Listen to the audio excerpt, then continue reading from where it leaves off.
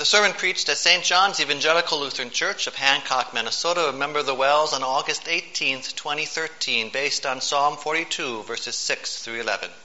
Please stand. Grace and peace to you from God our Father and our Lord and Savior, Jesus Christ. Amen. The word from God through which the Spirit of Christ lifts up our spirits is Psalm 42, verses 6 through 11, the second part in our sermon series on Psalm 42, 43. You have the text printed in the bulletin. My soul is downcast within me. Therefore I will remember you from the land of the Jordan, the heights of Hermon, from Mount Mizar. Deep calls to deep in the roar of your waterfalls. All your waves and breakers have swept over me. By day, the Lord directs his love. At night, his song is with me. I pray to the God of my life. I say to God, my rock, why have you forgotten me? Why must I go about mourning, oppressed by the enemy? My bones suffer mortal agony as my foes taunt me, saying to me all day long, where is your God? Why are you downcast, O my soul? Why so disturbed within me? Put your hope in God, for I will yet praise him, my Savior and my God. This is the word of the Lord. Please be seated.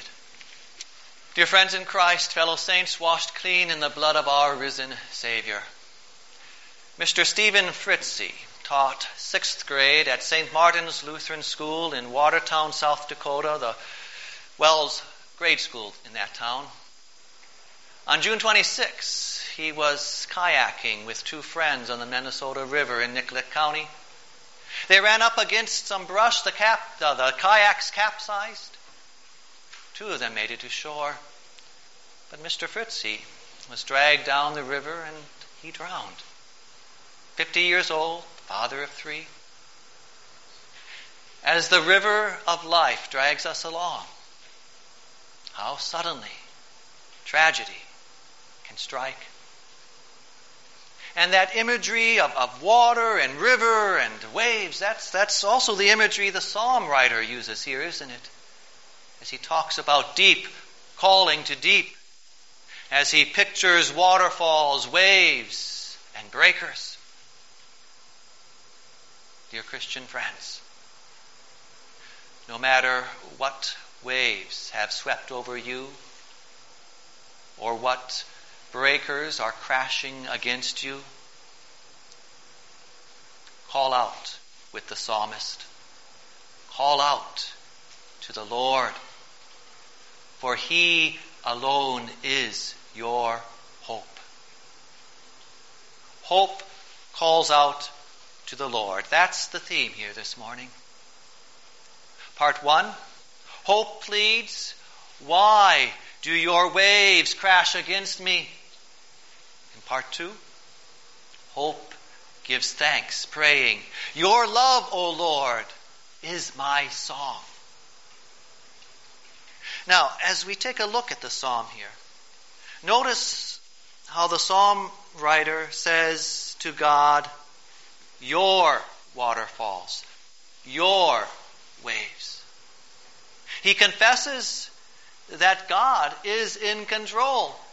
No matter what kinds of troubles or tragedies flood into life, God is in control. And that is important for you and me to remember, dear Christian friends. God is in control. Sometimes we talk about how God permits or allows something bad to happen, and we talk that way in order to make it clear that God is not the originator of wickedness. He is not to be held blameworthy or to be counted as guilty. And yet, notice the way the psalm writer puts it. He does not say that to God, you allowed these waves to trouble me, you allowed these breakers to crash against me. No. For you see, phrasing it that way can raise that question. Is God really in control? Did he allow this to happen because he couldn't have stopped it? And when our soul is downcast, when we are in the swirl of the troubles and the waters of rapids of life raging against us, we don't want to have to struggle with that doubt, whether God is really in control or not. And so the psalmist, to the contrary, clearly confesses that the troubles and tragedies of life are God's waves, even if it's the taunts of the enemy that have stirred up the water. God is in control. So don't lose heart, dear Christian friends. Don't give up hope. No matter what comes around that bend in the stream of life, no matter what might capsize you someday, no matter how deep the trouble or how many waves crash against you, put your hope in the Lord, for he is in control. He is the one who rules the waves. All that comes into our life is under the control of our God and Savior, our Lord. Nothing will flow by you that is beyond his power. God is in control. Now, this does raise a dilemma for our fallen minds, doesn't it? For our reason says, well, if God is in control and he doesn't stop some of these things, these bad things from happening, then doesn't that make him at least partially guilty? And trying to solve the dilemma by simply saying, well, he allowed it to happen, doesn't really solve the problem, does it? Look at it this way. If you had the power to stop something bad, and you chose not to do it, but let it happen anyway, wouldn't you feel a little bit guilty about it? And so we reason that God must be guilty. He must be at least partially to blame for the problems in my life. But here, dear friends, here is one of those places where we must hold our mind, our reason, and even our sense of rightness captive to the Word of God. It's not up to us to try to fit God into our way of thinking or try to make him fit our senses. Rather, in the Bible, God reveals himself. He shows us who he truly is, whether we figure it out or not, or whether we can comprehend it or not.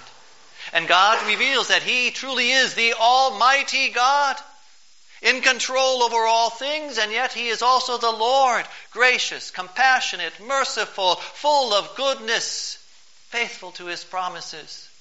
Both of those are the absolute truth, whether we can make them fit together smoothly or not.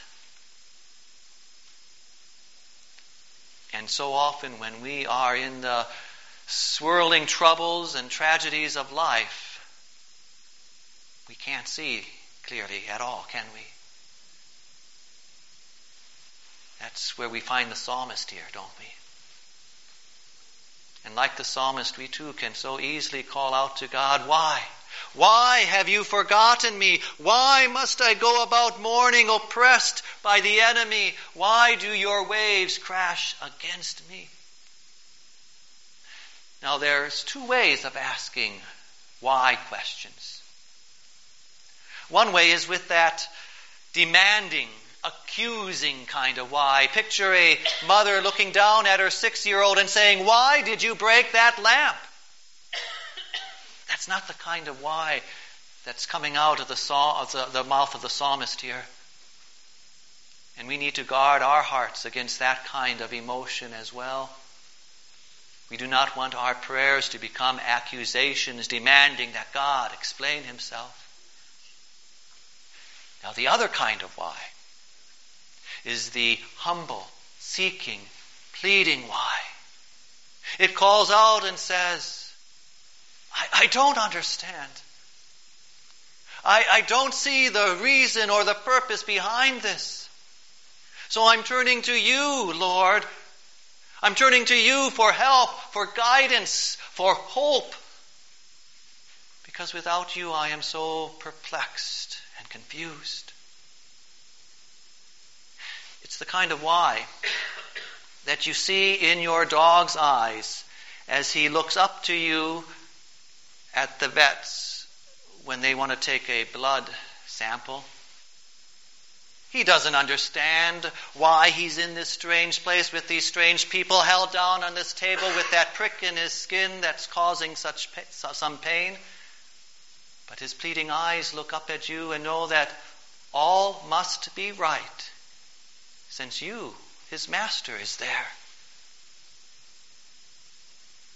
That's the kind of why that we hear from the psalmist.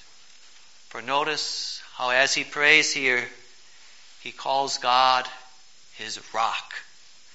I say to God, my rock. No matter how disturbed his soul is or what kind of troubles are swirling around him, God is his sure foundation. God stands firm. Nothing will sweep him away. All must be right if our God is with us. And no one who holds on to him will be drowned by the roaring currents of life. Yes, what hope. What hope comes as we remember that our God is indeed in control. Is your soul downcast? Then call out to the Lord. Call out with hope. That hope that brings to the Lord all your perplexities, your whys, your confusion, your troubles. Lay them before him, not demanding an answer or accusing him, but rather lay them before him as a humble servant, pleading with his Lord, turning to his power and his strength to see you through. For Jesus Christ is your solid rock. His hands were pierced by nails to redeem you so that he might hold on to you no matter what kinds of waves crash against you. For you see, Jesus is in control. Nothing can snatch you out of his hands, for he has taken up his life again. And in the end, don't these waves of life that crash against us lead you and me to cling to Jesus and hold on to him all the more? Hope calls out to the Lord. And as we call out to the Lord, clinging to him with those waves crashing against us, even as those troubles swirl around us, we can give him thanks. For we know that our hope in the Lord will not prove false. And this brings us to the second part here. As we call out to the Lord, we give him thanks, praying, your love, O Lord, is my song. Right in the middle of this double psalm. Even as the psalm writer still feels downcast, even as he sees the taunts of the enemy still jabbed at him, notice what he says. Right here in the middle of all that trouble and disturbance, he says, by day the Lord directs his love. At night his song is with me, a prayer to the God of my life. Yes, what hope is in those words. What hope. Hope that calls out to the Lord, giving him thanks, singing of his merciful love. Day and night, around the clock, the Lord's love and mercy is continually with his people. The Lord's compassion and kindness never fail. God's people can be certain of the Lord's love, grasping it with the sureness of faith, firmly holding on to it with full confidence in the Lord.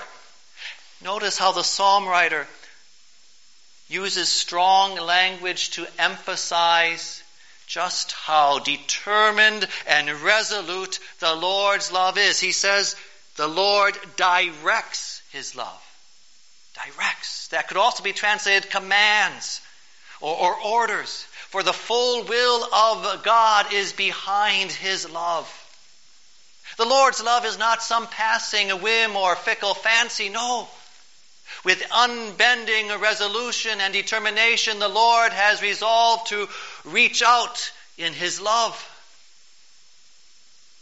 Yes, the Lord is resolute and determined to act in love. This is His unchanging goodwill, to love with steadfast, immovable, unflagging, inexhaustible love. Now, how serious, how determined, how resolute is His love towards you?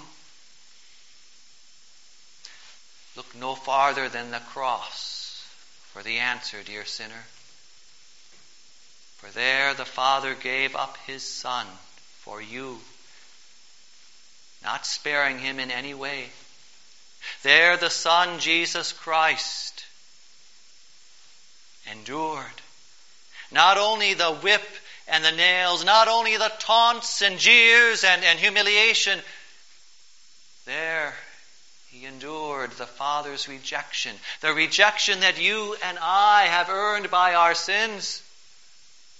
There He suffered our hell as He called out, my God, why have you forsaken me?" Yes, Jesus was forgotten and forsaken so that you and I might never doubt God's determined, unfailing love towards us. Was there ever love so resolute, so unfailing as His love? And so, when the troubles of life make our souls feel downcast, when hope seems impossible, when it feels like God has forgotten you, look no farther than the cross and see just how serious, how resolute, how unfailing, and how immovable God's love for you is. So strong is the love of Jesus Christ that He carried all the sins of the world to that cross. All those times that you and I have doubted whether God's in control, Jesus carried them all to the cross for you. What love! All those times that we have called out to God within an accusing why or a complaining why instead of a humble, seeking why. All those Jesus has carried to the cross for you. What love! All those times that our hope faltered and we wondered whether God really still loved us, Jesus carried them all to the cross for you. What love! And all those times that we have failed to marvel at just how amazing, how surprising God's love toward us is, Jesus has carried them all to the cross for you. What love! And so our song is really His song. We sing of His love. We sing of His sacrifice. We sing of His grace and mercy and compassion. We sing of His victory and resurrection. We sing of His glory and honor and praise. And what a song of hope and joy and thanks that is, all because of His love, His unfailing, resolute, determined love that resolved to save sinners like you and me. Call out to the Lord. Call out with hope. No matter what the river of life may have in store for you, no matter what may capsize you someday, even if some sudden tragedy, loss, death, or catastrophe strikes, put your hope in the Lord and praise Him, even as those troubles still swirl around us. For His love will not fail you.